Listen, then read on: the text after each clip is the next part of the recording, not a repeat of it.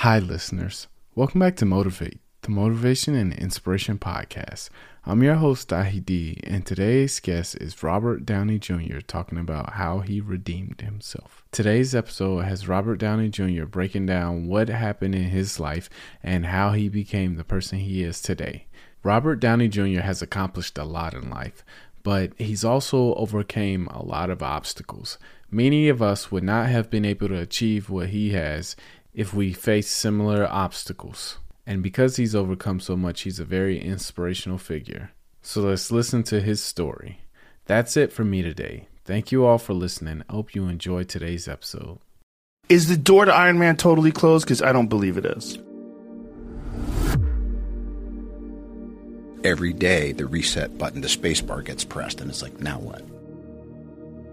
30 years, he has struggled with a dangerous drug addiction that nearly destroyed him. And today, he says he's clean, he's in love. And so by the time you're in prison, that's not rock bottom for you? Nope. It's easy to embrace hopelessness when things seem insurmountable. And yet, it's actually just a matter of time until all of the elements come together for things to be all right. I mean, I believe that, most difficult situations will resolve themselves if you are persistent and if you don't give up entirely. And that's what I never did. I never gave up. Do you still get urges to do drugs? I have not even an inkling of a desire. It's not that difficult to overcome these seemingly ghastly problems. What's hard is to decide.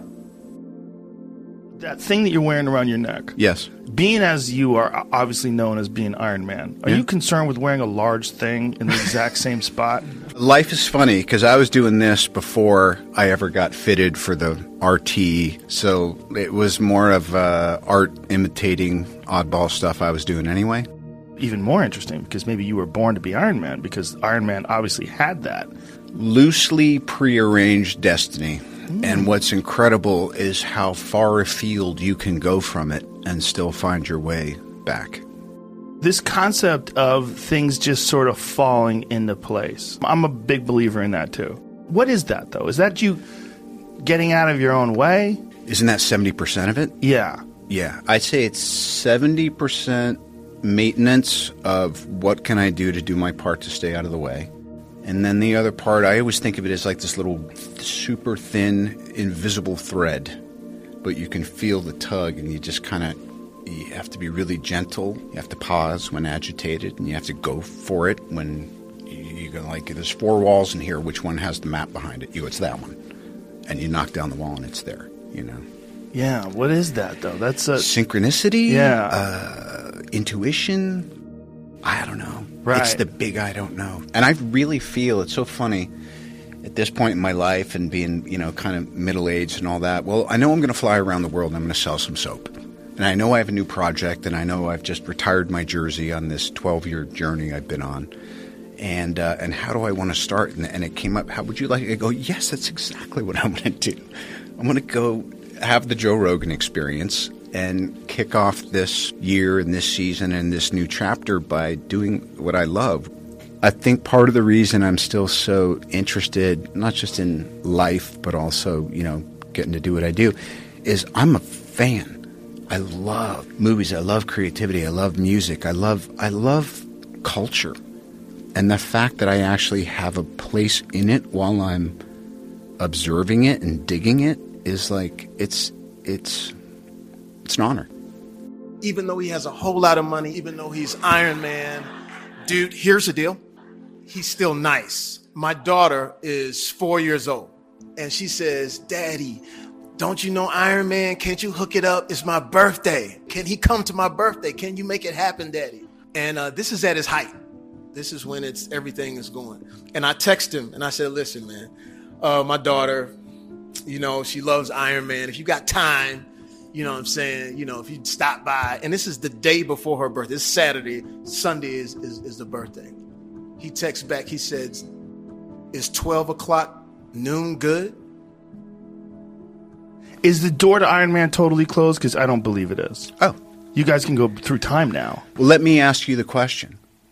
If I pick the jersey back up and put it on, wouldn't you feel a little bit like, oh, No. crap? No. Oh. I love you as Iron Man. So I would, if they opened up this time machine and you popped out, I just imagine the moment where everybody goes fucking crazy. It would be amazing. It'd be great. I would love that. But I would also love you hanging it up. It's just, I keep thinking, see clearly.